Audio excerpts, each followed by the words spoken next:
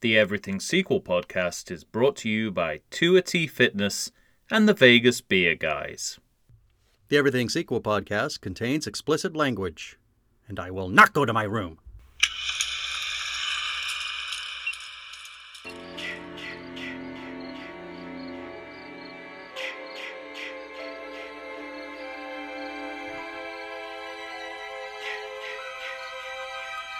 Hello and welcome to the Everything Sequel podcast. This is the Friday the 13th edition.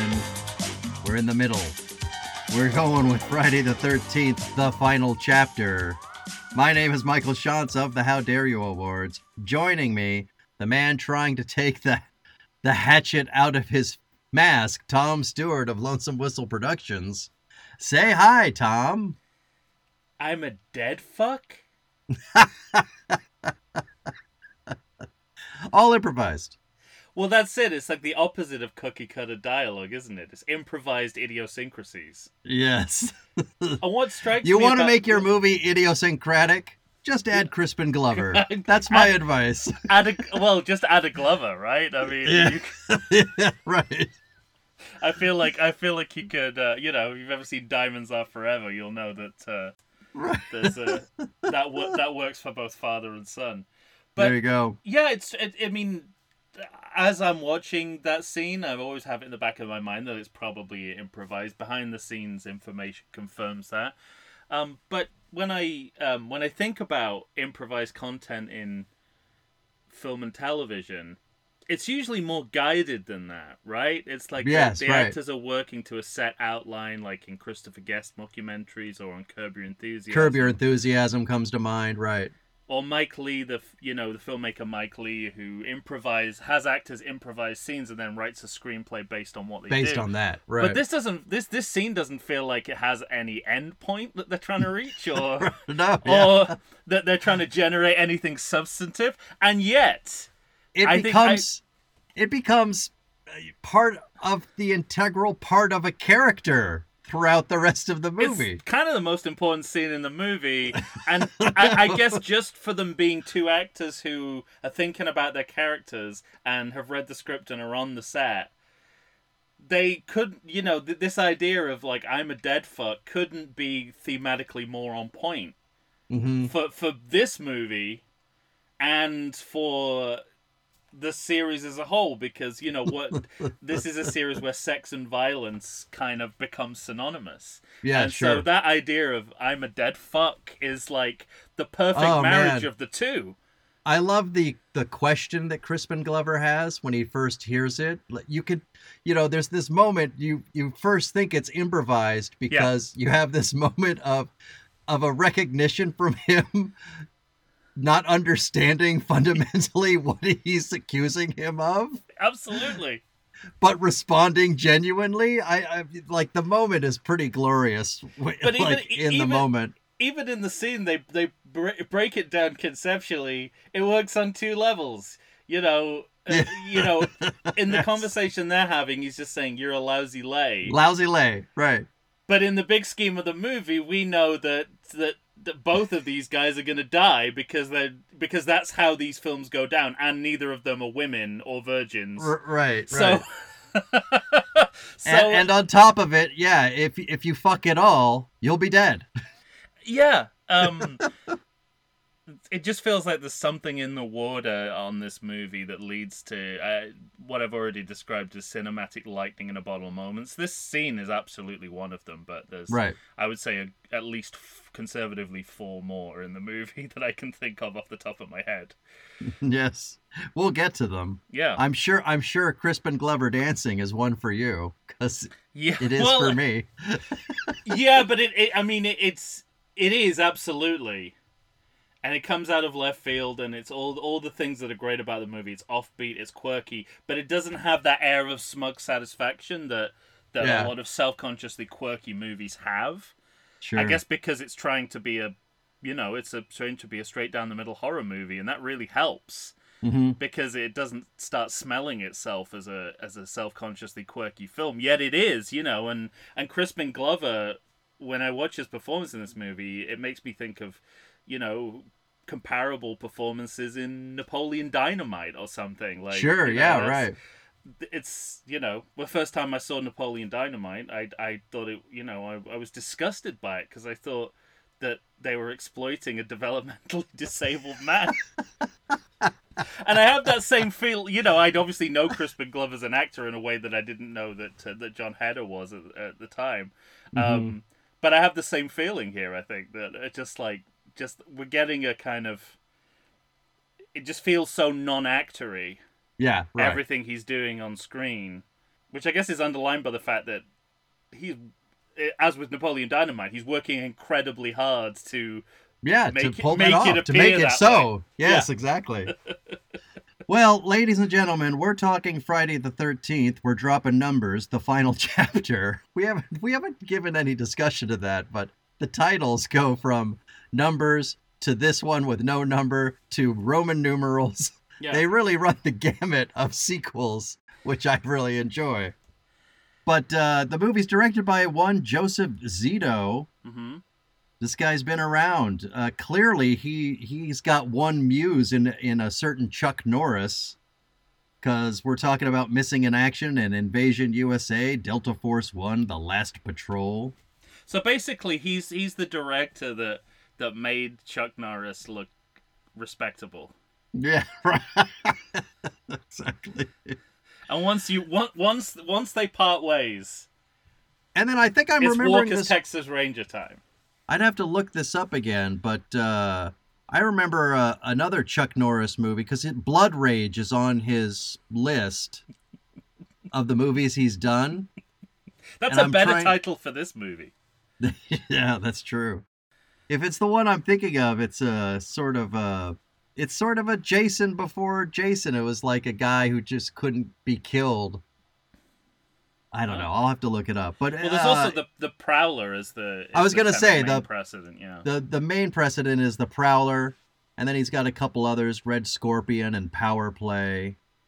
But so Joseph Zito is one of those kind of yeoman directors. He's been around, and he's just quietly trying to do his thing. Yeah. Now let's upset you, because this movie has 24% on Rotten Tomatoes. I knew it was coming. Like all these movies. Yeah, but people really watch this movie and they don't get it. They don't even think, well, it's got a couple of great performances in it at the very least, right? It's way more than that. But how can you leave that going, wow, Corey Feldman is killing it, an actor beyond his years, and Crispin Glover's at one point literally. And Crispin Glover is obviously going to be something new and exciting. All right, yeah. I don't understand why at the very least those couldn't be your takeaways from this movie. Sure. Well, the audience didn't care. Enough. Budget of 2.6 million, opening weekend 11.1, in the USA and the world $32.9 million. I want to say it's the high watermark for the ones we're watching. Well, that's the benefit of the title, isn't it? It's like I have to go back and look. Go see it now, because this is the last one. Last time we'll be doing this, everyone. Yeah, we're done. It's like the zenith of false marketing, isn't it? I'm wrong. Part 3 got 36.6. We discounted the luster of 3D. Mm-hmm, absolutely. But I mean, that's it's a. I'll take them at face value that they thought it would. They genuinely thought it would end here, but it's also a marketing strategy, isn't it? It's like calling it the final chapter rather than part 4 is to sort of say that this is the last time you'll be able to see a. Well, I also think it goes to how these movies were produced, because they, with the exception of 2 and 3, they're always kind of bringing in a new director, but Mancuso Jr. is pretty much always there. Yeah. Up until 5, he takes kind of a back seat, but he's there, and so there's some kind of continuity within that. So he claims. Because he claims not to have witnessed some of the appalling behavior of Danny Stein. Behavior of its director. But what I do like is that they give a lot of autonomy to their directors. Yeah, it seems like he lets them go with with their ideas. And so part of I think they really did think this was going to be the last one, but when Joseph Zito said, well, I'm going to have Corey Feldman open his eyes and look down the barrel of the camera to finish this movie as a nod to, hey, maybe we're not done. That was his choice. And, it's they let it stand pat. I like that. It's just smart storytelling and good directing that, I can get that shot, so let's get it. Just in case someone needs it. Yeah, so let's do it. Yeah, in case someone down the line, this really isn't the last movie, and then in case someone needs it. It's the Roger Corman philosophy. Mm-hmm. That's a great wall. Let's film that wall. We'll use it somewhere. I might use that wall. I'll use that wall somewhere, right?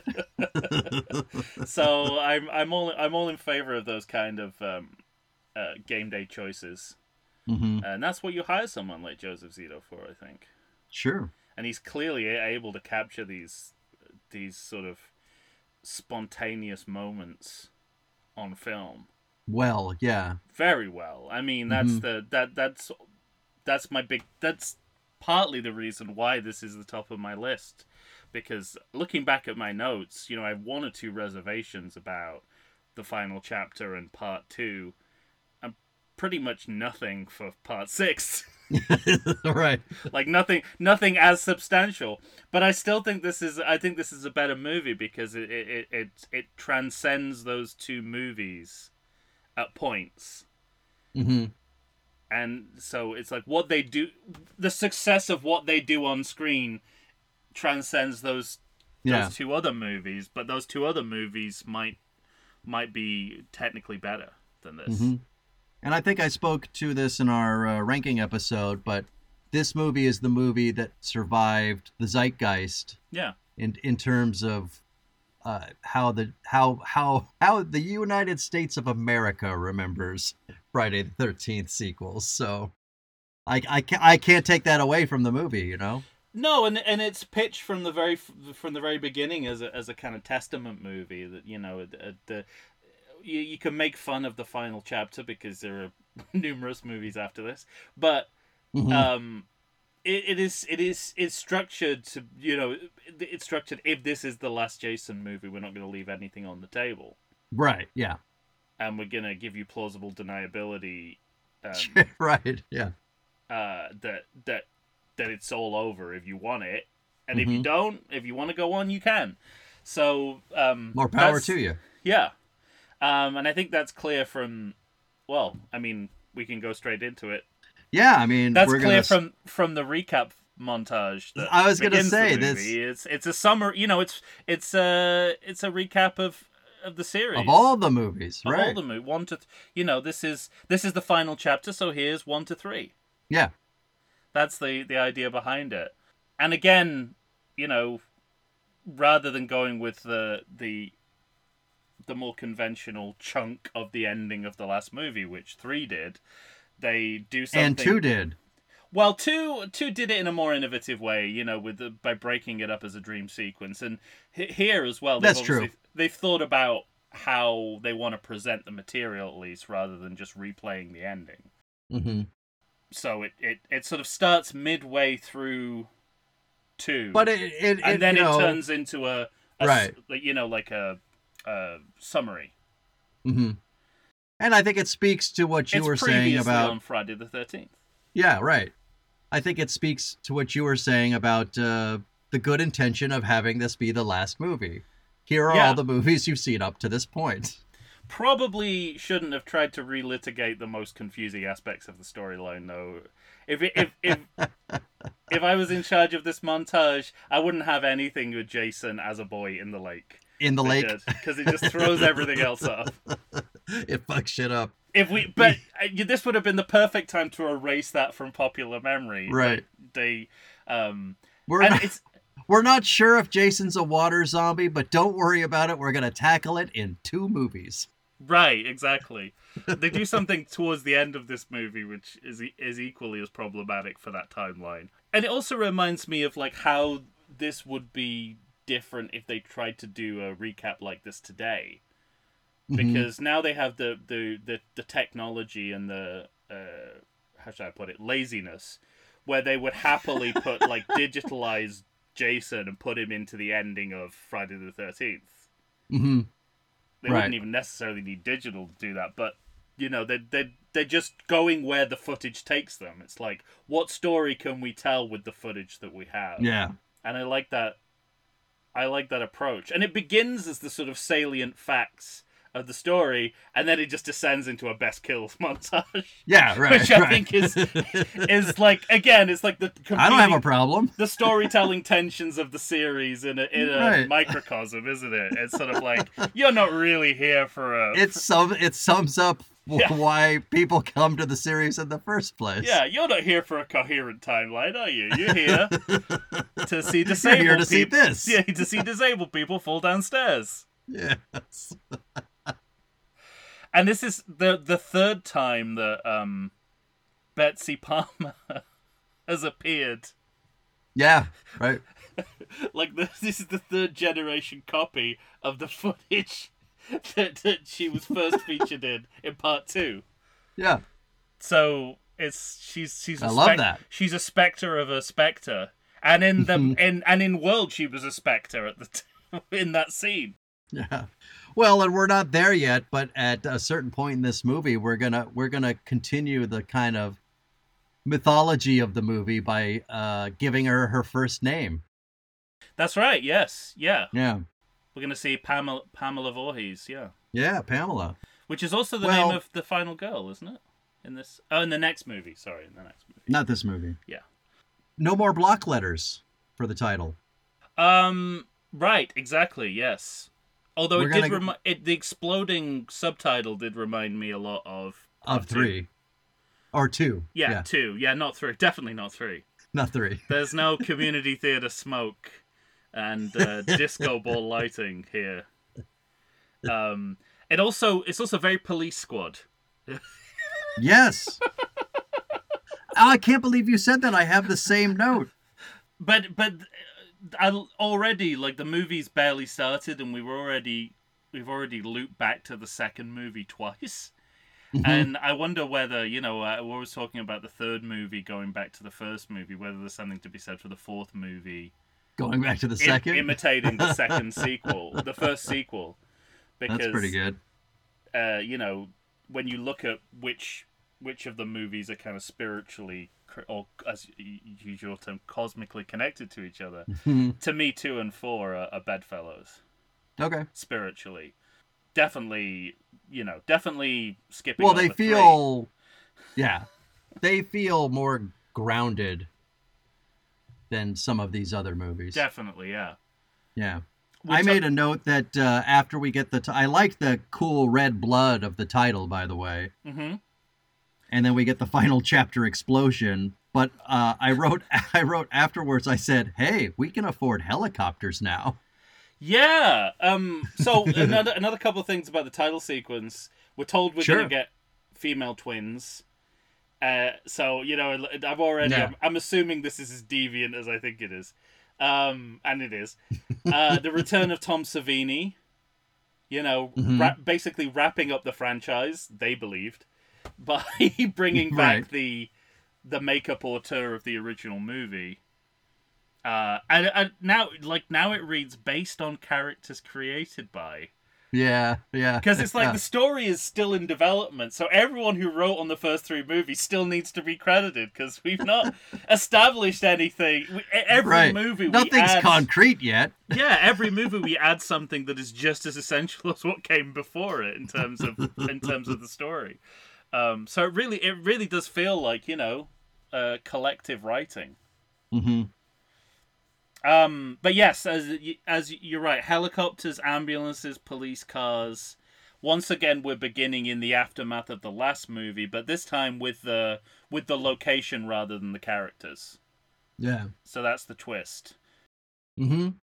And I love the sardonic humor that begins this film, where the medics come in and say, all dead, some emergency. They're all dead. Yeah, some emergency. I have the note too. That perspective is such a nice touch, because the alternative is you've got like 5 minutes with the survivors and then we just move on. So I like the use of the people coming in and cleaning up the mess. Absolutely. We see these scenes through their perspectives, and right. I think it's a really good choice. And again, it sets that kind of sardonic, slightly offbeat tone. I guess it kind of sets up 5 too, because they're gonna play major characters. So yeah, Yeah. yeah, completely. Yes. If you're looking for continuity, then there it is. And I wanted to ask you about one of the choices. Okay. When Jason's, let's say, corpse is being dragged through, on the gurney going through the hospital corridor, we see like a family room where there's a girl crying, and then her parents or a chaplain or something are around her. Yeah. Is that supposed to be Chris and her family? Does it matter either way? I guess it doesn't matter. Yeah. But I didn't make the connection. Okay. Because they don't linger on it. You just see it fleetingly, but like passing by. I wonder whether Joseph Zito was like, if you want that to be Chris, it can be Chris. I think my attention was taken more by the coroner, because I was like, hey, that's fucking Fackler from Police Academy. Yep. And it's also the rabbi from Seinfeld. Yeah. Yeah. And he also looks like Dr. Leo Spaceman from 30 Rock. Wow, you're right. Yeah. Well, but I'll tell you this, I think part of horror movies is sort of, you can find shots that speak to you, and not Michael, but Jason going into the cold storage. Well. Sorry, I'm on last year. Yeah. But Jason going into the drawer, and you see that little shot of breath coming up. I dig that a lot. Yeah, all the camera choices, the having the point of view of Jason's corpse on the gurney, putting the camera on the gurney. Because for at least down the hallway, aren't we kind of like at crotch looking towards his face? Yeah, it's like, it's what would become the classic ER shot, of the gurney going through the But for this series, what I like about it, and I spoke to this about Joseph Zito trying to keep him dead for as long as possible. And what I like is during those shots, you're expecting him to get up. Why else are we at that angle? Yeah. And it just doesn't happen. And so I thought that was really smart, that he said that the audience is complicit in bringing him back to life, which I think is really fucking cool. The audience wills him back to life. Absolutely. Yeah.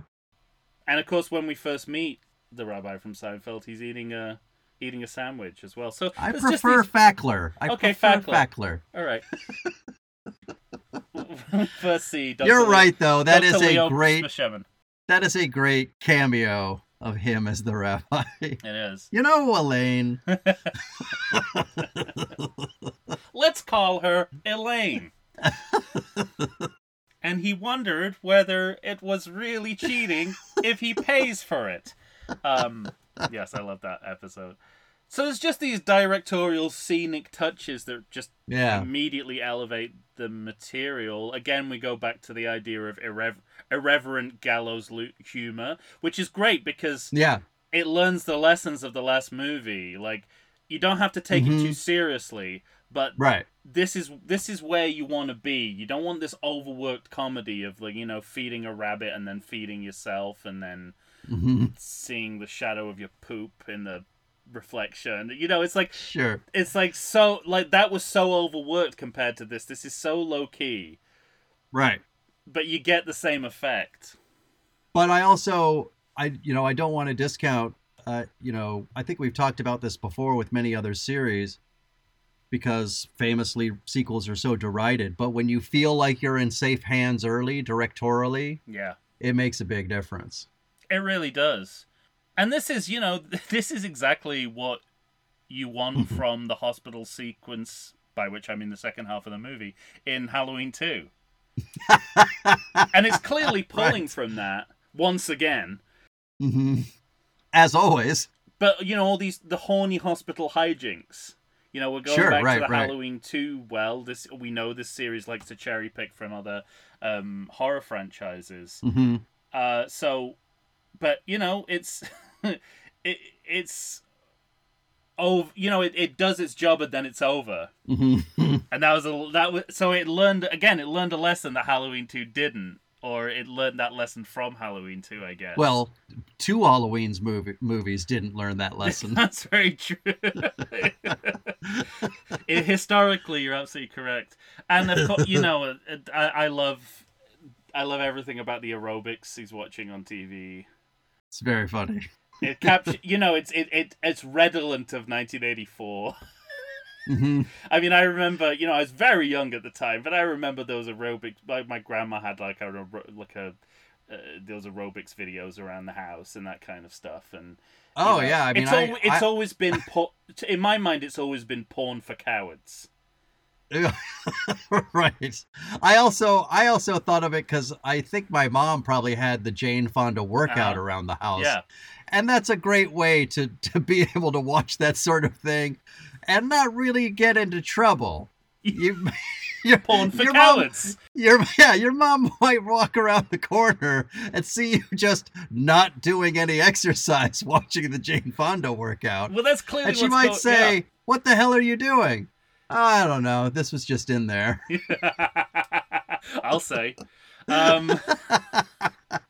Well, it's the same, and in World, it's the same here, because this doctor can't put on, Debbie Does Dallas. Yeah, right. But he can put this on, and it is no less titillating. I mean, Right. it's the tits and ass shots are as transparent as porn. The only thing I question in the scene at all is why the nurse succumbs to this guy even a little bit at all. Yeah. That's very 1980s. The fact that she's okay, well. Yeah. But that's the thing though. I mean, it has all of that. It's still a 1984 movie, but they find a way to normalize and naturalize this stuff. Mm-hmm. Like, I love the moment where they mention the hospital on the TV news and they both cheer. Yeah, right. That's good. That's capturing something that you would that no one would. You can't quantify that as why that is real. Why that's realistic. Why that works. Why yeah, that feels real, but it does. Right. It's a world away from the diner owners. They're just the broadest, most stereotypical version of right. that. Yes, totally. But these feel like real people because of all of these choices. Mm-hmm. And the outburst that he has when does he spill something? I can't remember what it is, but coffee, yeah. And he goes, "Jesus Christmas." Yes, and, I like that moment. And again, it's like it doesn't feel like cookie cutter dialogue. It feels like this guy's kind of idiosyncratic. Absolutely, but on top of it, I think the scene's punctuated by something I feel like we hadn't seen before, because Jason is gonna come over and saw his neck. Yeah. And that's a gangbuster Tom Savini idea. Yeah. For a 1980s horror movie, you really do wonder what the fuck is going on. How did they do that? Because you realize there's prosthetic on the neck, mm-hmm. but it looks like a real saw that it's going in. So what are they doing? Yeah. It feels dangerous, even though you could see the machinations of it. Exactly. Well, that's this movie in a nutshell, I think. Mm-hmm. And it hits all the right notes. It's he's being killed to the horny 80s Lady Thundercat on the TV screen. Mm-hmm. So we're melding sex and violence, and as you say, we're getting some new weaponry in. It's like a method of killing we've not seen before in the series, which or at all in any series, imaginatively staged by Tom Savini. So right. You've got some high quality horror in here too. Gutting gutting the nurse as well. It's sort of return of that idea of animalistic butchering, which we haven't really had since part 2. Mm-hmm. So yeah, it's like it's a greatest hits almost, or greatest hits, if you will. Well, we're not at surprise yet. No, no, that's yeah. So and then it ends, which again, is great because you don't want to be in that hospital for the entire movie. Exactly. We're gonna go on and meet Tommy's family. Yeah. So, I mean, again, I'm really impressed, by the way, when you watch the behind the scenes stuff, because they found the one cabin they liked, which is Tommy's house. mhm. And Joseph Zito really pushed for that house because they liked it so much. So they said okay, Oh, and he was that's like, right. I we remember gotta the have story. a house next door, so we're gonna have to build that house. And they were like, why don't you just find two houses close to each other? He goes, no, I like this house, and he was able to convince them. Now, budget constraints means that the house got smaller and smaller and smaller, and more difficult to film in. But like It he looks just says, it's that house like he's after the hurricane, after yeah, Ned right, Flanders' house after the hurricane. It just yeah, kind of yeah. it's just this tiny this body's I eye don't think through a this is door. supposed to be like this. But it's a cool looking house, and they did actually build a house next door to this other cabin. I thought that was cool. It's very cool. Also, I think, I got the sense with part three that by starting with the diner owners, they were trying to open up the story to other kinds of characters other than young, horny Sure, people yeah. at training to be camp counselors. But this is actually following through on that, right? It's because Yeah, you've right. got like a mother and a daughter and a You never had a family, and she sense that has a there were son who's a families different around. age. So it's Yeah. intergenerational. It's it's Mm-hmm. co-ed. It's a new set of characters and stories that you can tell with Yeah. this setup. We've not seen this kind of family dynamic before. Yeah, not in the series.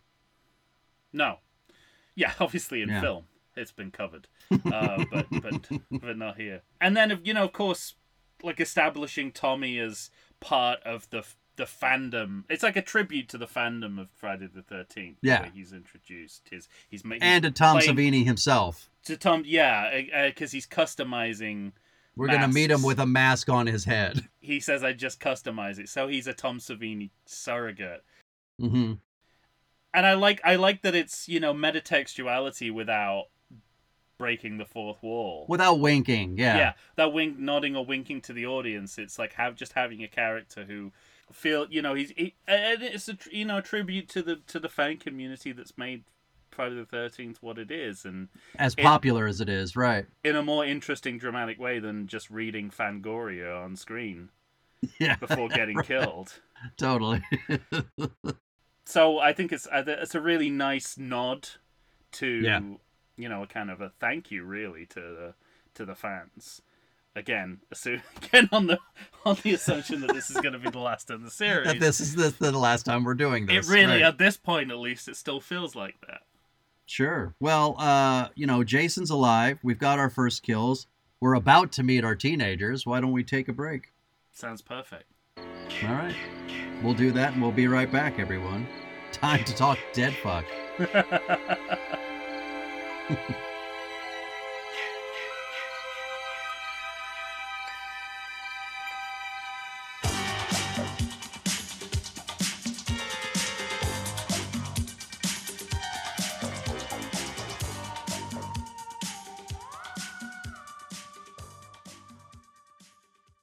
Does the coronavirus have you feeling oogie? Have you been sitting on your couch for weeks? Nay, have you been sitting on there for months?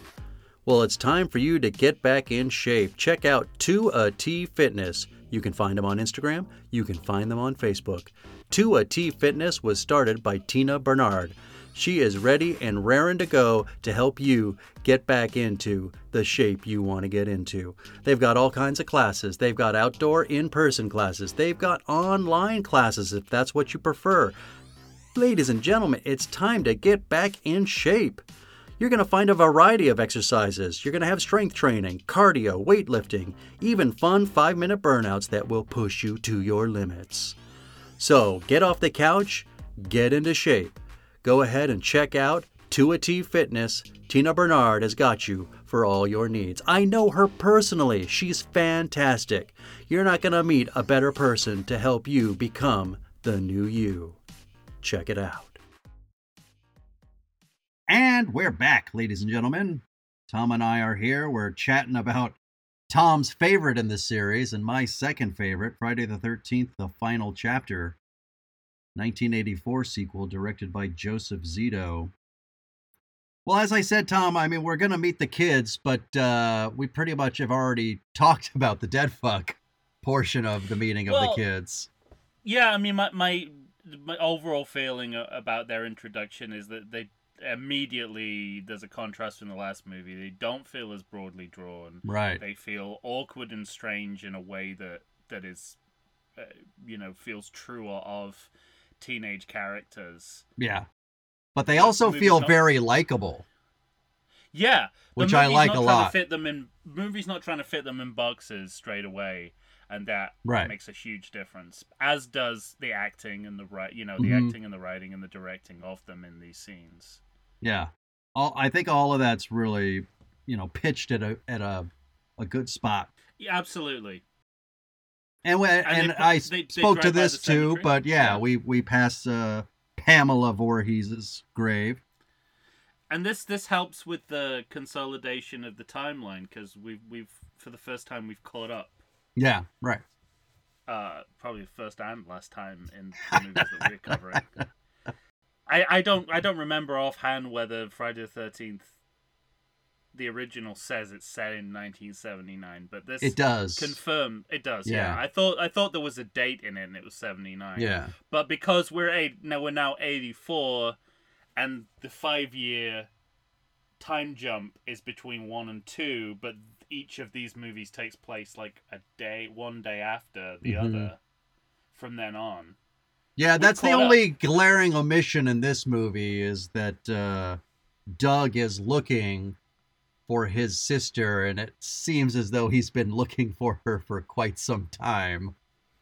And it's been hours. Yeah. Yeah. Well, didn't the actor also question this, and it just fell on deaf ears? I don't think he questioned it. I don't know if he questioned it on set. I think I remember in the behind the scenes that Joseph Zito just kind of cops to saying, "I just honestly thought it was more time," and so yeah, that's great. So we just kind of fucked that up. He's also like doing a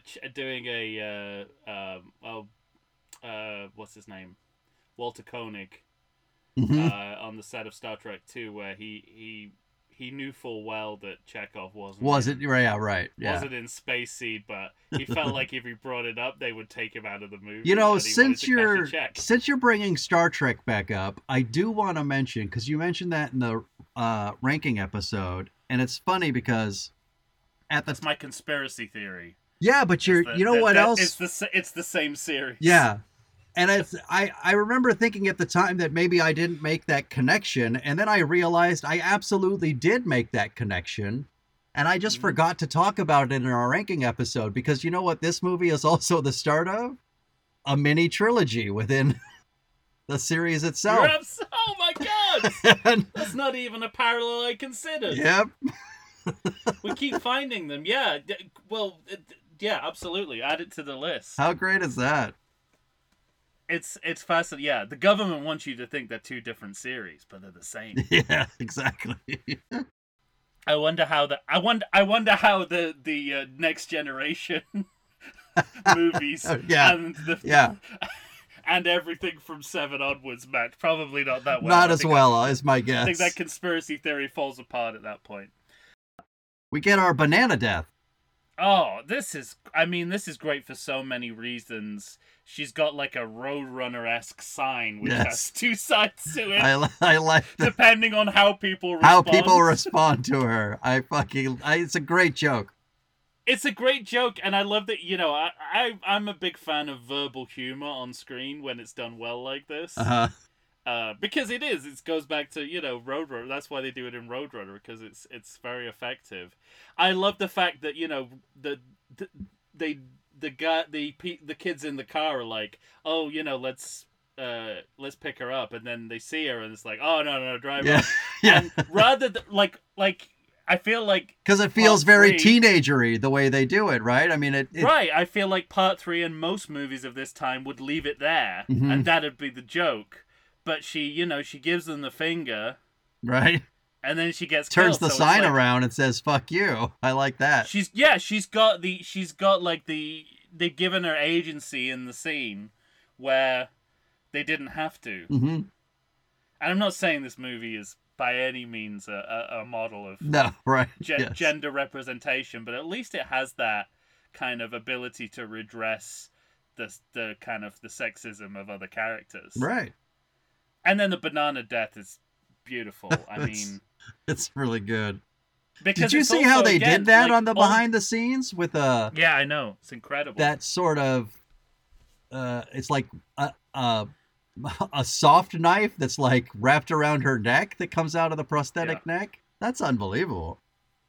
Whenever they describe these apparatuses, what they actually did, it's basically like, you know, something that hurts the actor but doesn't kill them. Yeah, right. That was their idea of like of safe practices. Well, I think they're gonna end up with hypothermia, but you know, I think it's his name's Ted White, right? That is playing Jason, I believe, in this movie. And in those behind the scenes in the Camp Crystal Lake Memories, they talk about that first nurse that he kills.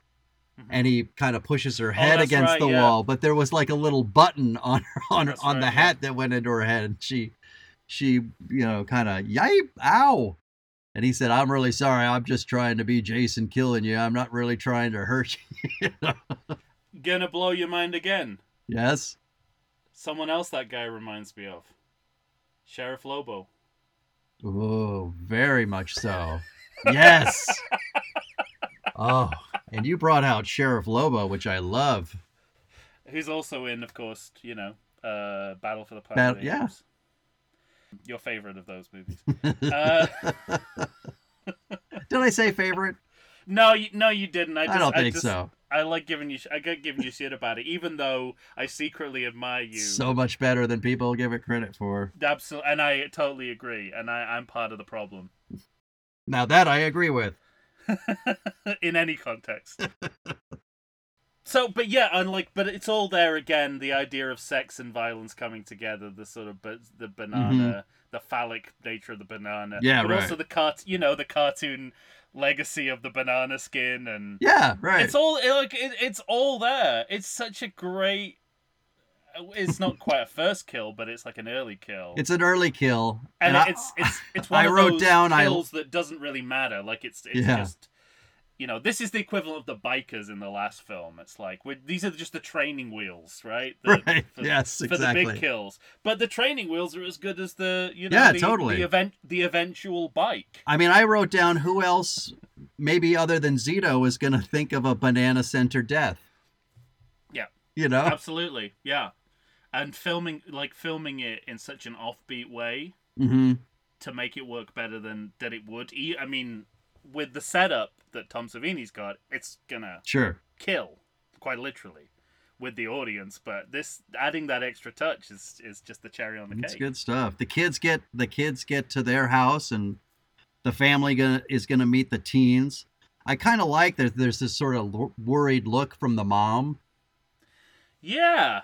Which, you know, there's just a little added depth of character, and behind the Camp Crystal Lake Memories sort of describes this. There was a kind of cat and mouse thing going on between Joseph Zito and the actor playing it, where neither of them was saying that they wanted there to be some suspicion around the mother, but they were both. But they were both thinking along same lines. She put it in a performance, and he was conscious of it as a director, but neither said anything to each other. Yeah. Which I think speaks to, maybe that again, there's something almost telepathic going on in this set, where everyone's on the same page at all times without consciously saying anything to each other. I love that, and again, talking about real moments that just spill out of this film. The family sandwich. Yes, right. Like I just think, like, you know, it reminds me of that, of it really reads as one of those very real family rituals that if you're not part of it, just looks weird. Yeah, exactly.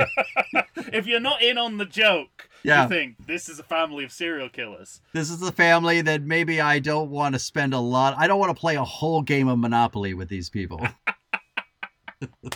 And in this cabin in the woods, I would be forced to. Yeah, exactly. And then, Gordon the dog comes up, and it's like they made a list of what I wanted to see in a Friday the 13th sequel, and now it's all on screen. And that's there for you. I was like, oh, a great dog as well? My God. This movie's really spoiling me. Well, even though I wrote down, because I at least in my notes, I wrote that Feldman is watching Samantha like a creep, but it's very endearing, though. Yeah, exactly. As far as voyeurism goes. As far as voyeurism goes, it's performed in such a way where you could kind of live vicariously through him at that age of how excited you would be if you looked out the window and just happened to see, And his mom fucks it up for him, right? Yeah, mom does fuck it up. Him. She pulls down the blind. He pretends to be asleep, and she pulls down the blind. It's a pervert moment that Corey Feldman manages to make adorable, genuine, sweet, and funny just with his acting. Yeah.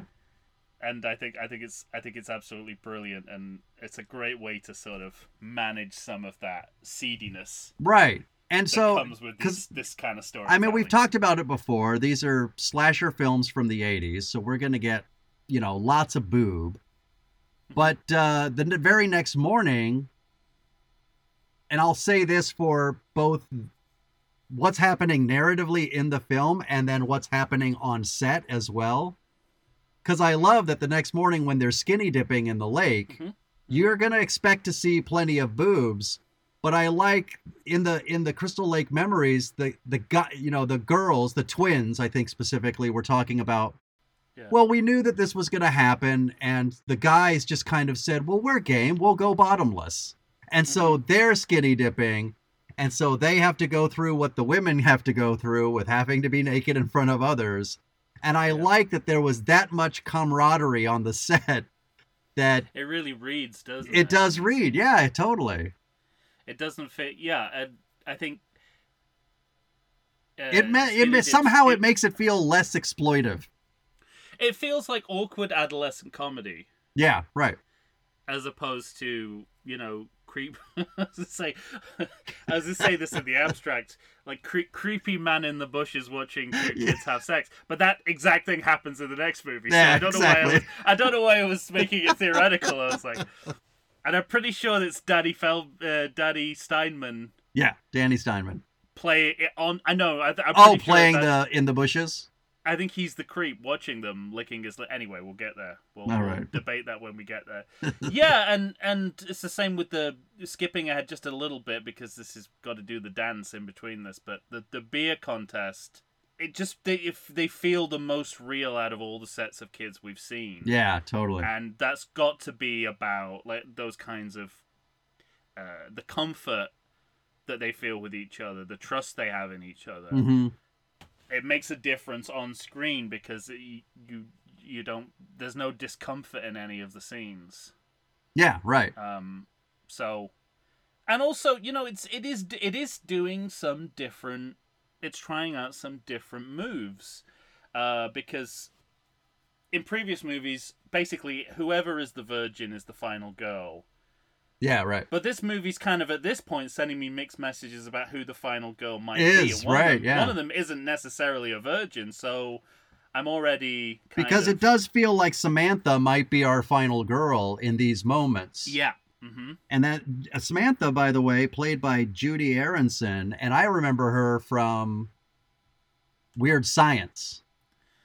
And there's a brunette and a blonde. And if you were seeing Weird Science when you were my age at that time, you kind of fell in love with Kelly LeBrock and those two young women. Sure. And you always had your favorites, and everybody always thought that the blonde was the more beautiful one. And I always thought, fuck you, to give me that brunette. Judy Aronson is the most beautiful woman ever. And so then years later to watch this movie, and I'm like, hey, there, that's her. Oh my God. Yeah. It's so funny. And this is where we get the introduction of Doug. Yeah. Where the mysterious hitchhiker, who's apparently he's hunting addition. Bears. What I like about this movie is like throwing spanners in the works. So like instead of just being, you've got the kids, right? You've got your demographic of horny teenagers on a trip, Mm-hmm.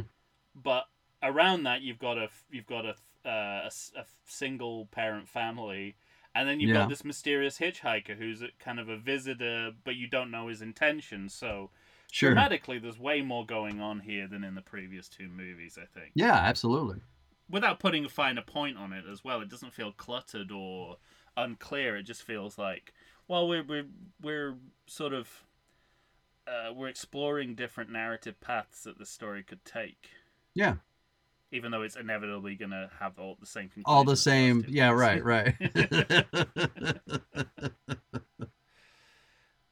But yeah, obviously the dance is... Crispin? Yeah, the movie's worthwhile because it preserved this moment on film. Yeah, absolutely. But, you know, and then narratively, I mean, so the kids are having their party and we get Crispin Glover's dance, but then the killings are going to start a-coming. Yeah. And it's actually the woman that we thought might be our final girl is like the first person. Is she the first person in the raft? She is, yeah. Right? She's in the rubber. She gets killed in the rubber. Well, the not first person in the movie, but the first in the... Yeah, right. But of the kids. In the ensemble of kids, yeah. So she's lying. It's interesting as well, like the setting of this kill, because it kind of visually rhymes with the endings of all three previous movies, which is the vulnerable female victim in a boat. Right. From previous films, and I mean, this is one of the moments that I knew had been cut to shreds by the censors just from watching it, like having no background, because it was like you see the impaling moment and it's so brief and underlit, and it's like, well, this is what the censors. This is what they're gonna allow us to show you. Yeah, I was conscious of that, but it still reads again because you're linking it to those moments in previous movies, where someone's vulnerable in a boat. Right. On the water. It's the essence of the series. Absolutely. I like that they, again, leaving that space for not questioning the behavior of like the predatory behavior of male teenagers, but not entirely acquiescing to it. You mean stabbing in the dick? No, they well, I'll get to the dick spear, but when you cut back to the party and one twin loses in him and he goes after the other one. At least they address the tastelessness of doing that, right? It's not seen as a virtue. The twins are not just there as cock candy. Yeah, right. I mean, they are, but not just. You know, like there's still a sense of like they address both the kind of, you know, but they feel like real people still. Yeah, they address the sexual fantasy of the twins, and that's obviously a big part of why they're there. But it also addresses some of the kind of weirdness of that fantasy. You know what I mean? Yes, it's right. Like, what are you going to just stop talking to one and then go after the other? Right. Are you going to have them in the same room together? That's weird. Because when you see somebody do that, it seems rather distasteful and rude. Yeah. But the dick spear is great. I like that they it's almost like they included the nad slice in the recap montage, almost as a preview of this kill. It's like, you thought these kills were good. And I mean, again, speaking of quirkiness, there's the breaking of the bed. Yeah. And they get in the bed and it immediately breaks. And then there's probably the strangest and possibly most effective choice in this movie is having them watch silent movie porn. Yeah, right. Which I sort of understand, like, because what they're watching is pre-code pornography, like the movies that Hollywood made before it was held to moral account by the Hays Code. So, you know, it speaks to the ongoing battle of this series with the censors and, you know, the idea of a more of a freer time in filmmaking. Yeah, I mean, the next movie is really heavy on the gore, but I still get the sense that, well, maybe these two movies, these are the two, maybe 4 and 5 were the ones that really kind of suffered. Yeah. In always kind of jockeying with the MPAA. I would argue that it's a bigger crime against this movie because this is such a better movie, but yeah, yeah, no, I agree, but it's such an offbeat way to fight back by having porn films from the 1910s totally playing in the background of your movie. I like that choice a lot. Also, I mean, we'll get there later, but it's also kind of gives it a kind of meta quality, which is interesting too. And this is my only kind of reservation about the movie is at this part of the movie you get a lot of slow suspense scenes at night. Yeah, which drag on a little bit. Like Mom is kind of walking around, isn't she, in the dark? And like sometimes if you overcrank suspense, especially when it's not lit properly, your interest can start to drift quite quickly. Yeah, but within it, I think there are moments that pop. I love the moment, when the twin gets stabbed. Kind of, you see it in shadow with the lightning. That is a great, great, great effect. It is, yeah.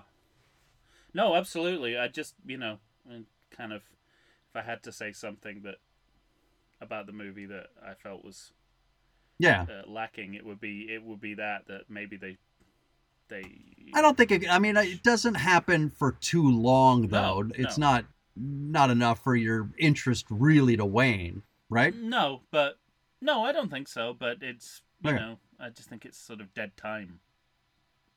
Sure. In some of these scenes. Jimmy gets his oats. And he's apparently incredible. Yeah. So yeah, and again, like along with the kid who makes animatronics and the nerd getting the girl and her telling him that he was incredible. That he was quite good. This is real nerd fantasy stuff, This is straining. Maybe it can happen to me too. Yeah, exactly. Straining the realms of credulity. It's kind of super bad sort of right aspect to it. And then the corkscrew moment which starts as a punchline and then thanks to Savini's shocking makeup gets serious very quickly. Yeah. Big time. So it starts as a laugh and then ends as a that looks that's terrifying. Yeah, it's terrifying incredible.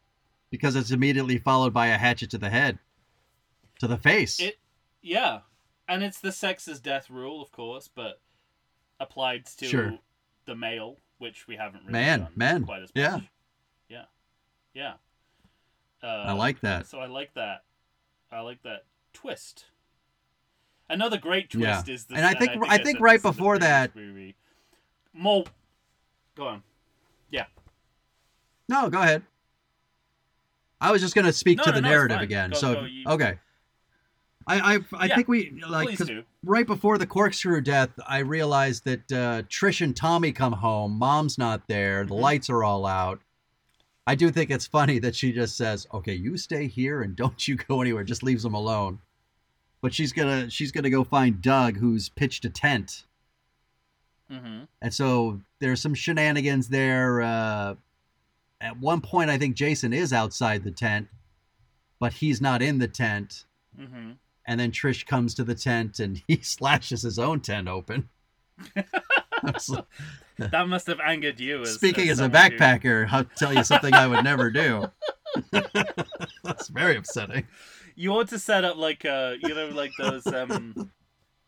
those niche review sites that only review a movie from one particular perspective. Right. Yeah. You should do like a backpackers review. 0 stars for Friday the 13th. Yeah. The other thing, we spoke about one of the twins who's not getting laid, or actually, I think it's better than that because she's actually not interested in anybody. Right. Genuinely interested in anybody. So she's going to leave, and she's the one that gets lightning stabbed. Meanwhile, her sister is fucking Crispin Glover, And then Crispin gets it downstairs. Narratively, they have to cover some stuff up. I mean, if a corkscrew went through my hand, I think I'd scream, but but they cover Not it well.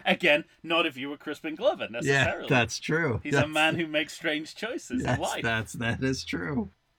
But what I like is that enough time passes that the other twin is upstairs and sort of looking for, like, well, where'd she go? What happened to her? She looks out and sees like a shadow or something that looks like her, and you get one of two great stunts in this movie that are so far above board in terms of how good they are and how well they're shot that each time I watch these movies, I'm astounded all over again when I watch them. And I just think it's fantastic. And so Jason's is going to be grabbing her through the wind, throwing her coming through a window and throwing her out and like tracking her falling and hitting the roof of a car. It's great. It's so good. Yeah, more window action is essential to these movies. Oh yeah, it's their bread and butter. And again, it's like a tribute, isn't it? It's sort of like it's the greatest hits. We've got to get everything in one more time. Right. But hopefully better than ever, and that's what they're going for, and I think achieve. And this is it's around here that we find out that Doug is the brother of one of the victims from part 2. The curly-haired girl with the blonde, the two at the payphone in part 2. I'm not too worried about identifying here because I don't think either the I'm not sure the movie has. Knew who his sister was. Right. And then he's got the newspaper clippings that refer back to the original, and I pointed out as a weakness of the last film that nobody ever finds out the Jason story, like no one knows it. Right. Yeah. So we've gone back to those, the newspaper clippings. We've got the Gene Siskel reviews. Yes, as sequels must. 3 movies. Oh yeah, of course. It's a classic Imbas newspaper clippings. Oh yeah. But it also it reminds us that as much as we might make fun of the discontinuities between these movies, they are trying to operate within a single storyline. Yeah, right. Haphazardly, but yes, unsuccessfully, but still, the but attempting is there to link the movies together in some fashion. And sure, I appreciate that touch, and again, it's essential for the end. Those clippings are essential for the storyline because they inform the ending. How it turns out, we're back to shower sex. Yeah, sure. Steamy for us, but marks out whoever's having a shower for death. Yeah. Again, sort of like every one of these movies has some kind of tribute / inversion to Psycho. I think it's kind of it's interesting. But it's interesting this that is the first movie where someone actually gets killed in the shower. Yes. Right? Because every time it's been a fake out. Right. Exactly. So far. So this is the movie that had the balls to finally kill someone in the shower. And, it's funny because with sequels, we talk about the idea that sequels have to kind of one-up the one-upsmanship of them. We got to raise the stakes. And this is trying to raise the stakes on 1960s Psycho by, we don't have a curtain. We've got a glass, as always with these movies, but hands through the glass and literally... what's his I think it's Doug, right? Doug getting his the back of his head and the back of his head against the shower or the wall, and the front of his face with Jason's dirty hand. Yeah. But you get that same Janet Leigh shot of his feet. But except they're surrounded with glass. It's fucking great. It's a great little homage. And it's another window. It's another piece of window action. Oh yeah. But indoor window action. Yeah, I think maybe right before that murder, Ted gets it. Does Ted get it first in the movie screen? I have it. Yes, he does get it first. Yeah. And as I recall in his Crystal Lake memories, this is the moment where he said, "Well, the character's stoned." maybe I should try to be stoned. And that's what I really, again, that points to the contrast between the representation of the characters from the last movie. Yeah. Because he's less conspicuous as a stoner than Cheech and Chong were. Yes, right. Cheech and Lady Chong. They're total archetypes. He's not an archetype of a stoner, but not only is he actually stoned on screen, but, you know, if you've ever spent any time with stoners, his version of a stoner, right, is much more authentic than theirs. Yes. Because he's just permanently smiling, taking in everything. Taking in everything. He's looking at the film again by just pulling it down. Yeah, not doing anything substantial. There's no dialogue. There's no jokes. Because he's always by himself. Yeah, he's like holding teddy bears. Was it teddy bears or what's he holding? Yeah, it's this movie has the confidence to sort of just give him screen time to be, and it reads much better than, you know, having devised comedic bits. Yeah. And this and I think the last one in this house for now is Sarah gets the axe through the door, right? That's Doug's girlfriend. Yeah, and it's cool looking. Ted's kill is great. I mean, it's so good. The looping film reel and the knife through the screen, and I think it looks ahead to the metatextuality of movies like Scream. Mm-hmm. You know, I think a choice like this could be like a forebearer of what happens at the beginning of Scream 2, you know, where they have a murder in a movie theater. Movie theater, yeah. Yeah. So I found that very forward-looking in terms of... But, you know, it's not... Unlike Scream, it's not the point of the film in the same way, but... No. As an added metatextual touch, I think it's really interesting. But I talked about this in the ranking. Being influenced by it. Right. And I talked about this in the ranking episode, where I see other movies borrowing from these sequels. Yeah. And these sequels have always been, you know, we've also talked about how they've been derided as lesser than, but when other movies are borrowing from your shit, how bad are you? No, absolutely. Yeah. And good movies too. Yeah. And, you know, they honed a lot of the techniques for making slasher movies or even just general horror movies in these films. Mm-hmm. Between Joseph Zito, Steve Miner, and Danny Steinman. There's some great kills in the next movie. And of course Tom McLoughlin. You can see the influence of their approach to slasher filmmaking in the next 20-30 years of horror cinema. Yeah, totally. Well, we're about... Sorry. No, I was saying it's a chicken and an egg situation because they're ripping off everybody else and then everyone else starts to rip off them. Off them, yeah. They're right in the middle of that. That's interesting. They're in the weeds of... You can start off being the borrower and end up being the one borrowed from. That's cool. Exactly, yeah. That's the story of this series, I think. Because I think it's the sort of thing that happens when I'll go to Mancuso Jr. I'll give him the credit for finding good people. Yeah. And then giving them the autonomy to do good work. Yeah, absolutely. And just, letting them do it. Mm-hmm. Well, we're about to get to, our main heroes are about to start getting killed and chased. Why don't we take another break and come back? Absolutely, yeah. All right. We'll do that then. We'll be back.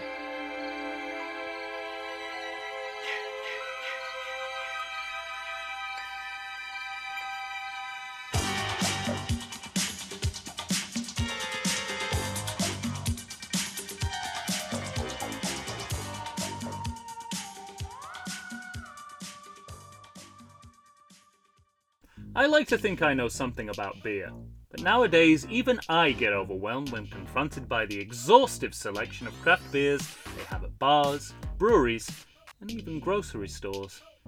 Back in the day you had one, maybe two craft beers to choose from, and if you were confused, you ordered a Guinness. But in beerstinations like San Diego, the craft beer options lately are in double, sometimes even triple digits. So what's a beer drinker to do? You need what I need. The Vegas Beer Guys. Your beer of choice should be a perfect blend of malt and hops. And so a live show about beer needs that same balance. And the Vegas Beer Guys matches beer expert Dan Aker with self-proclaimed beer novice Stephen J. Weiss. The results are eminently drinkable. They're on Facebook, they're on Instagram. They'll try new beers, they'll tell you about beer. Think of them as your beer Sherpas guiding you up a foamy-headed mountain to reach the peak of your pint. God, I need a beer.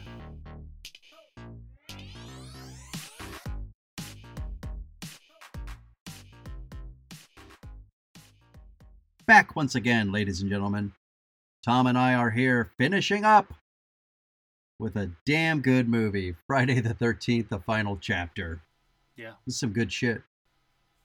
It really is, yeah. And I was saying off mic that I probably the fewest amount of notes. Yeah, you were just watching it, huh? Yeah, which speaks to both how I'm transfixed and also, I haven't necessarily... It's not wholly clear to me why this movie is as good as it is. There is some magical elixir that can't be accounted for by film criticism. I think it speaks... So it's just a matter of observing that without really commenting on it, because I don't know what to say, because I wonder if the people who worked on this movie even quite understood what they had on their Maybe. hands. I mean, for one, I think it speaks well of the film because I can't imagine you not taking a lot of notes. I mean, it's all relative. It's still a lot of notes, but there are times when it's just like that's a really cool dance, and yeah, right. I guess all trying to figure out what the formula is, and it's like, well, Napoleon Dynamite has that too. It has this awkward, weird central performance, and there's a dance moment in it, which looks spontaneous, but is obviously choreographed. Very, right. Yeah. Well, and I think we've got a moment coming up. You've been speaking to the idiosyncratic moments of this movie, and one of these moments, at least for me, I dismissed it first because it made me laugh out loud, and then I went back and watched it again with a new intent, and it's when Doug is killed. Okay. Do you know what I'm referring to? No, not at all. No, tell me. He's killing me. Uh-huh. Just the idea when I think it's a gardening tool. He and Trish are walking around the house. They're looking around. They go down into the basement. Oh, yes. Of course. Yes. And out of nowhere, Jason pops up and he just starts hacking at Doug. And Doug starts screaming, "He's killing me! He's killing me!" Which to me was a very funny line the first time I heard it. Yeah. And so I laughed out loud. I loved seeing that moment. And then maybe 4 minutes later, I just paused the movie. And I started thinking about, was that moment less honest, or rather, was it more honest than I gave it credit for? It is. It is. I think it gives that scene a tragic dimension. It does. When you go back and she basically has to decide fight or flight. Yeah, exactly. It's fight or flight, and the horror movies have those pivotal moments. They feed off them. So wherever you can throw one in, I think whenever you can throw in a human dilemma in the middle of a horror movie, I think the genre really welcomes those scenarios. And we haven't spoken about this yet, but I think Ted White, who's Jason in this movie, I think it's my favorite Jason performance. Sure. Of the movies we've watched. The other movies, you have some slow walk lumbering, I think they're it's all over. They're trying to do a Michael Myers. Yeah. 2, he's a little more speedy in 2, but he has that goofy, uncoordinated, childlike qualities as he's doing it as well. That's the big drawback. And in this one, Jason yeah. will run after you, and he feels like a freight train you cannot stop. Mm-hmm. And that is frightening. Yeah. He's also speaking to, another Michael Myers hangover. He's displaying craft and intelligence in his killing by cutting the phone line. Yeah, right. Sneaky. So that's a sneaky Michael Myers. He's got a sneaky aspect to him I like. The director's also got a great sense of parallel editing between the two different situations. So, before we get into the house with Tommy and Trish, we're kind of cutting between the two houses. Yeah, right. And we're going back and forth. Interplay really well, yeah. Like the axe is coming through the door and Tommy's coming down the stairs, and it's just, I think it's really well handled. We get another rat because it's choreographed. It feels choreographed. Yeah, and another rat.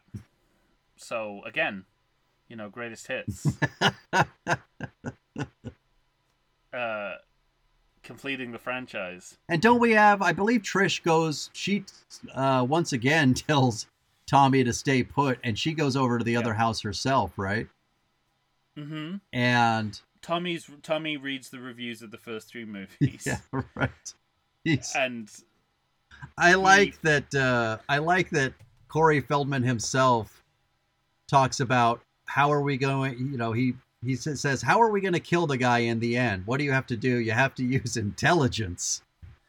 Yeah. I love that the actors say that. And I get what he's saying intellectually about making himself look like Jason. But whenever I see him cutting and then quickly shaving his own head, I have the sense that maybe Tommy wasn't all right to begin with.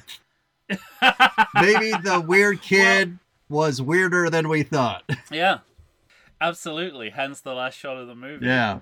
And my note is, it's not a terrible way for him to be able to manipulate Jason. Mm-hmm. Obviously, it calls back to, it's a complete callback to the end of 2. Yeah, right.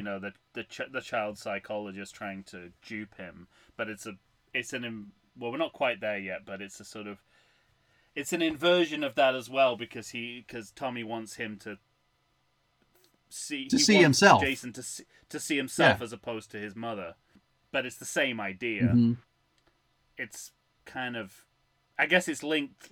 It's the child psychologist training was the impetus in 2. Mm-hmm. The impetus here is this is a kid who enjoys make believe and is a aspiring makeup artist and prosthetics designer, and this is all related to that side of his character. Right. And he's got access to the story of Jason, so he can create a fictional scenario based on that. Mm-hmm.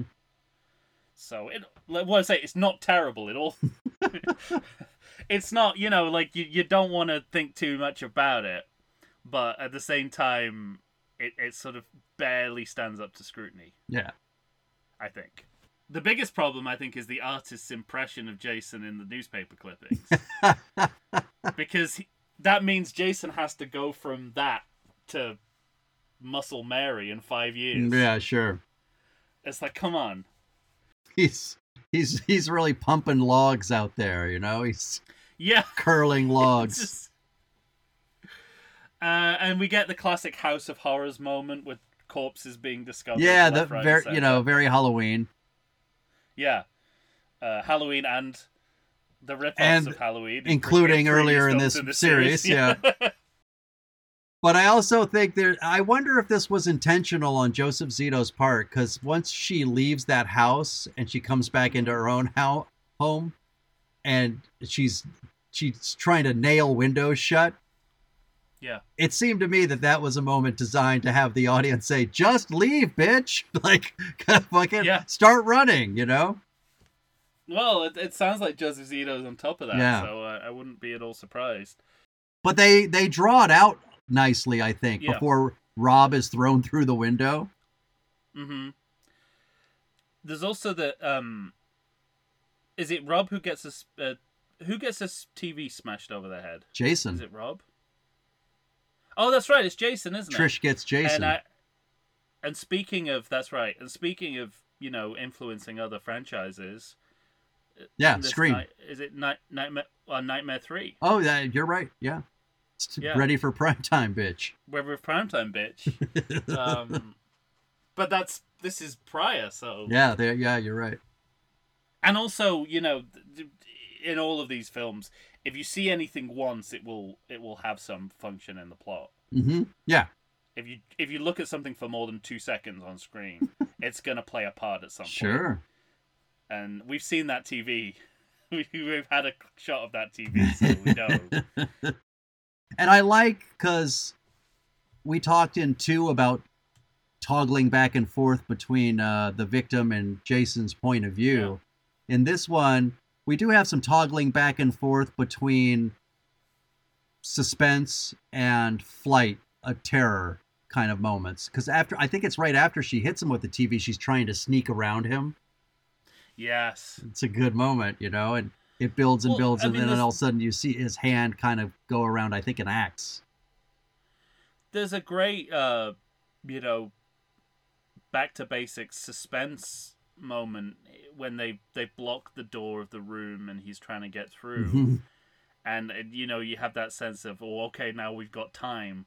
And then he starts to break through the door and push everything. Goes, actually, no, you don't. Yeah, you don't. So it's and that's, again, that's very back to basics. That's right. Like, textbook, but in a way that, it's a classic for a reason.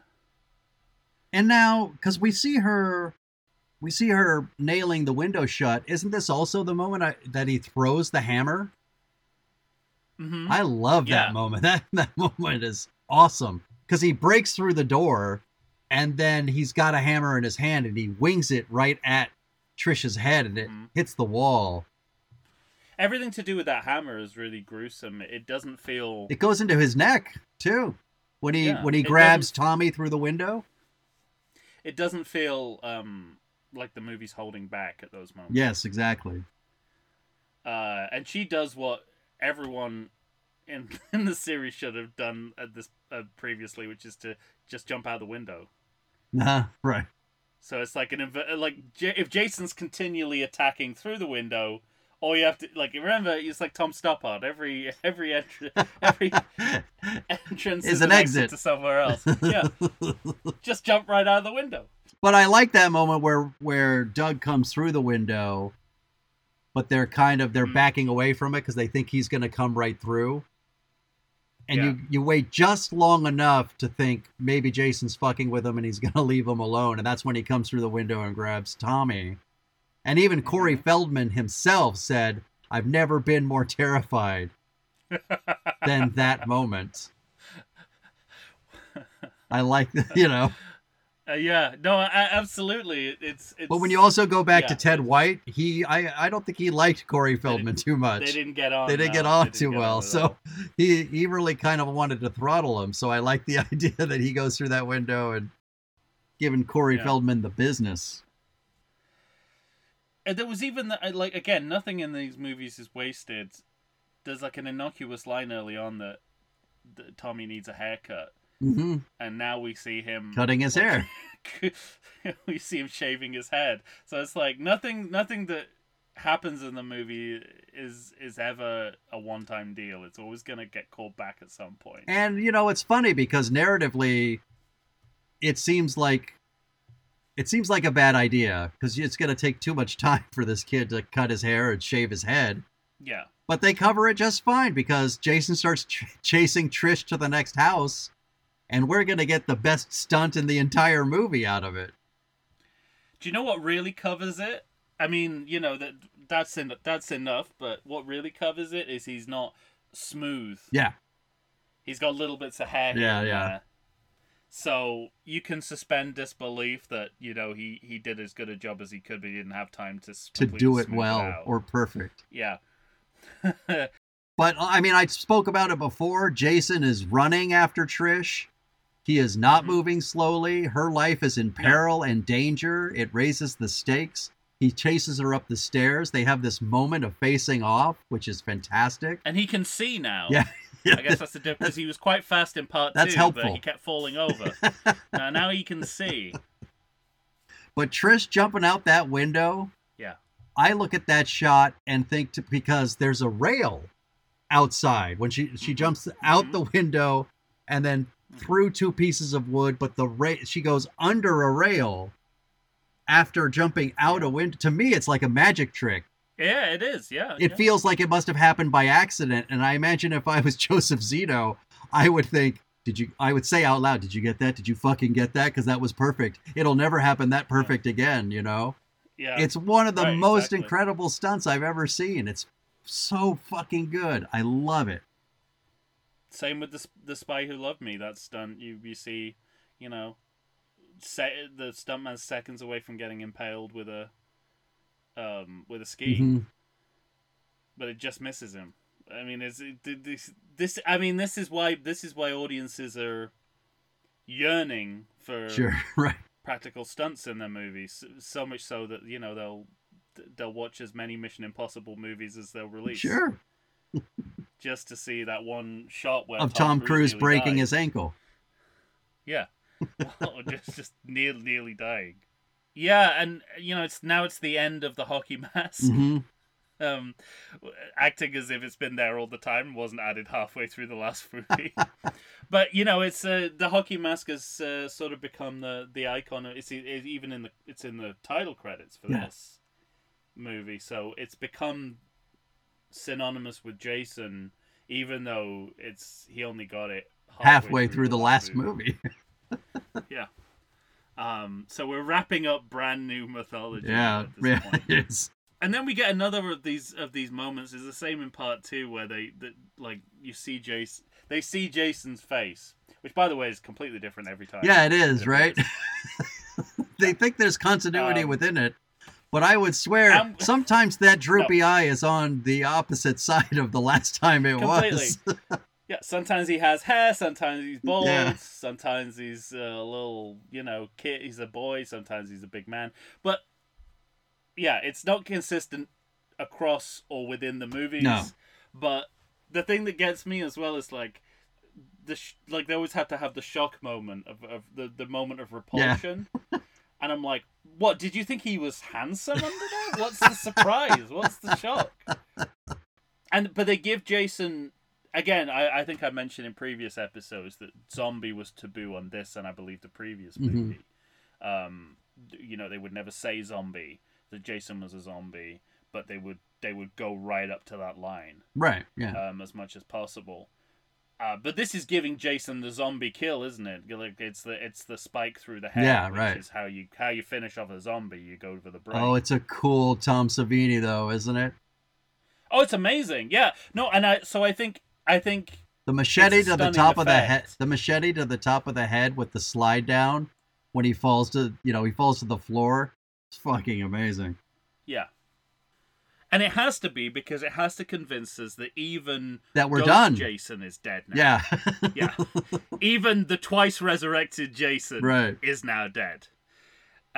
So that's why it's a zombie kill in a way. It has to be all on screen. And I spoke to this in the ranking episode, but again.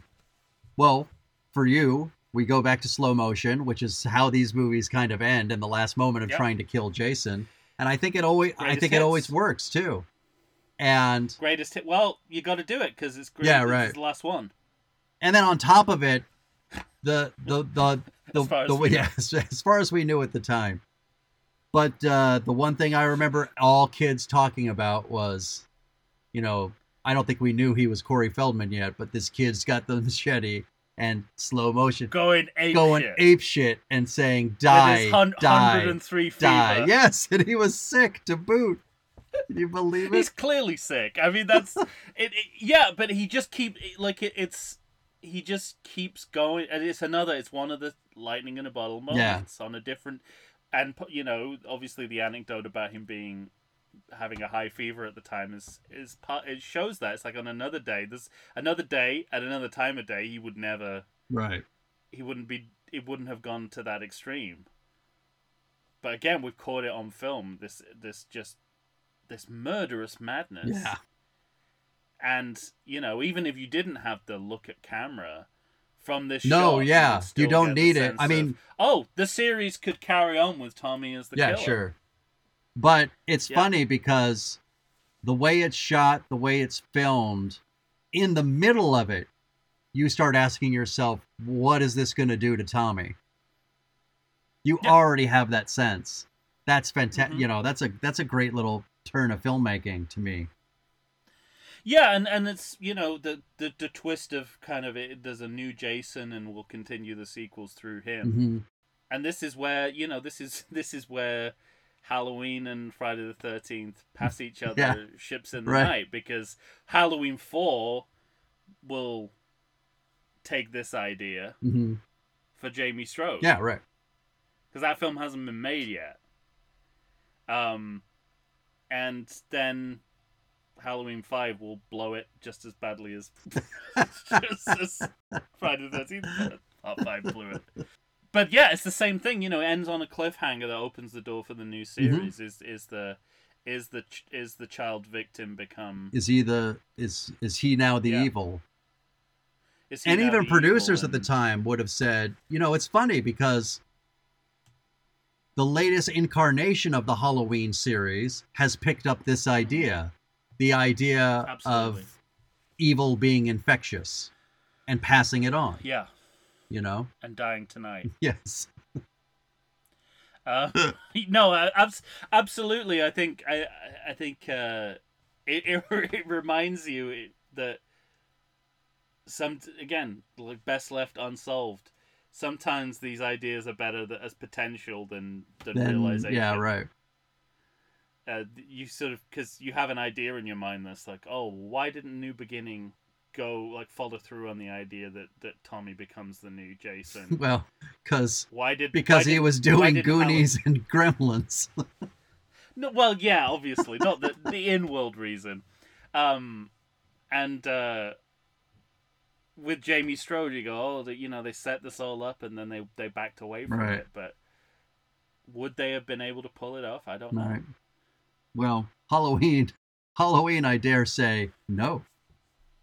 Nope, absolutely not. Yeah, the answer is no. Well, it's no from me. I mean, there you have it. I think this might be the high watermark, other than the first move of the sequels, right? In terms of ratings.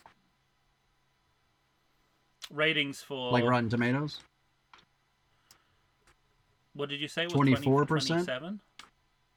I think part 2 was 29%. Yeah, I remember it being higher. All right. Oh, and I forgot. 6 is really high. It's like 50%. Oh, yeah. Interesting. Okay, well, we'll tackle that when we get there. But at any rate, yeah, that's one of the best. Wherever you put it, it's close to the top. Definitely. I think, and I think it creates a conversation about part 4s. Like, is there a kind of a renaissance? Maybe because Halloween 4 is good. Part 4. Mm-hmm. Although in the Nightmare series, people gravitate, I think, more to 3. But 4 is very well. I don't know. I mean, we've got Rennie Harlan tinted glasses, so true. I don't know if. But I'd certainly speak up for that movie. Yeah. For Nightmare 4. I don't know if it applies elsewhere. I guess Die Hard. What's that? What's it called? Live Free or Die Hard. Live Free or Die Hard. Die Hard 4.0 in the UK. I think that's an achievement. Yeah. I would open that conversation based on a few examples that we've seen so far. Well, credit check. And we'll continue to see. Yeah. So the list of returning cast members who only feature in archive footage is getting longer and longer. Yeah, for sure. So it's either this or fan films. That's basically how these actors keep going. Perfect.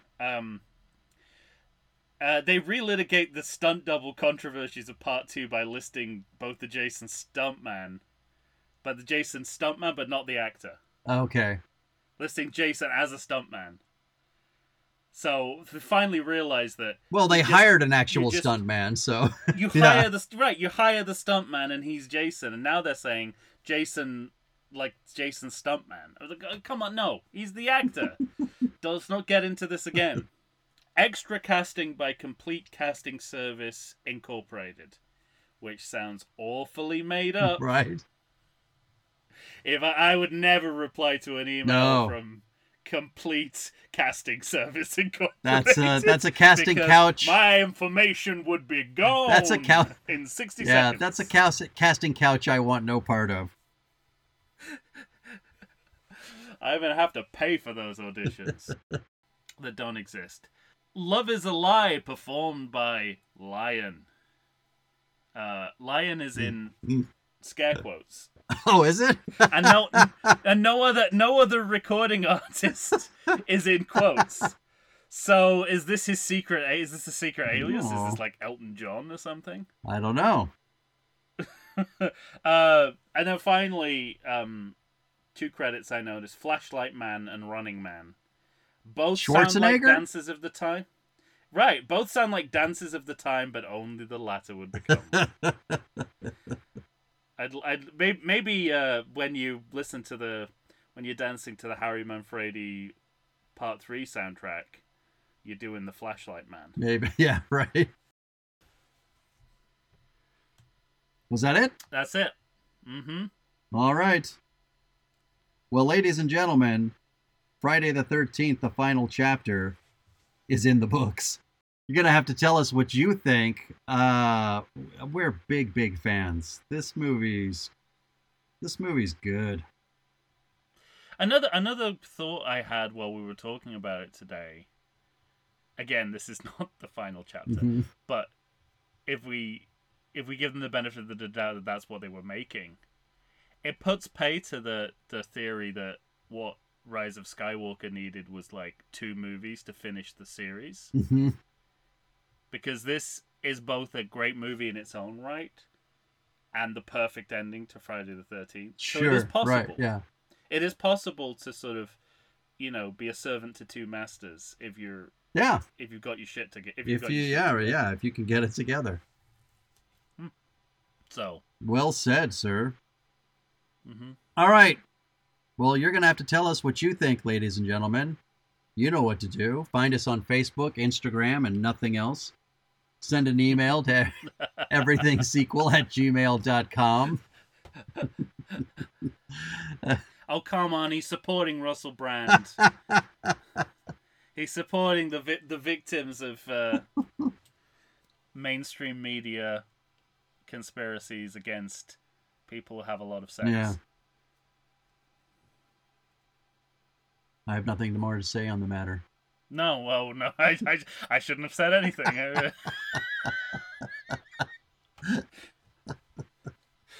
haven't heard from our lawyers in a while. I think we're probably due a call. Yeah, we're always good. I think that's them. Actually, I think that's them now. Yeah, we're always good for some slander somewhere. Mm-hmm. All right. That's it for Friday the 13th, the final chapter. When you hear us next, we'll be talking Friday the 13th. We're back to numbers. Well, back to Roman numerals. We're going... Then numbers. Yeah, we're going back... No, Roman numerals, then words. Yes. So Friday the 13th, part 5, It's a New Beginning. I'm saying it's a new beginning. That's not part of the title. But... Yeah. It's a new beginning. That would be amazing. All right. For Tom Stewart of Lonesome Whistle Productions, Michael Shantz here of the How Dare You Awards. We'll be back next week. Say goodbye to everybody, Tom. Axel, you are the Super Bowl of self-abuse. I think that was the line that made me fall in love with the movie. Yeah. That's in the hospital. That's in the coroner's office. It's good stuff. Yeah. Backler. The Super Bowl of self-abuse. We'll let those be the final words. So long, everyone.